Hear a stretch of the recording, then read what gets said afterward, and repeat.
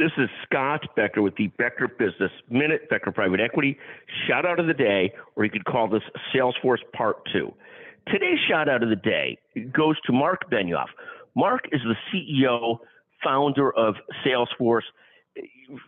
For all his blusters, and there's time that we're critical of Marc Benioff for the amount of bluster he brings to seemingly everything. That stated, the thing that we absolutely love about Marc Benioff is here's a guy who created a company from thin air into a multi-$100 billion valuation company, became sort of the leader in a category called CRM, technology-driven CRM, when CRM used to be a Rolodex and how you kept your notes in terms of customer relationships management, customer resource management, however you define CRM. But Marc Benioff is as blustery as he is. He's built a several $100 billion company.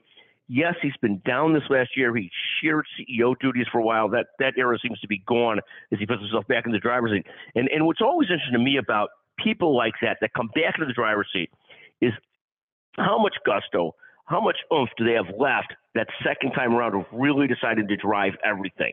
But again, I think that my shout out of the day goes for the achievement that Marc has had in building Salesforce. The two other notes I'll make is I know of very few companies that use Salesforce that aren't pleased with using Salesforce. And second is, Marc is one of these guys, superb high energy, sort of like Elon Musk. Fascinating to see how he does in the second time around, the second shot at really taking complete leadership. So good luck to Marc Benioff. Shout out of the day goes to Marc Benioff, who we're often critical of, but love to see him now in a fight with Elliott Management and after it. So our business shout out of the day goes to Marc Benioff.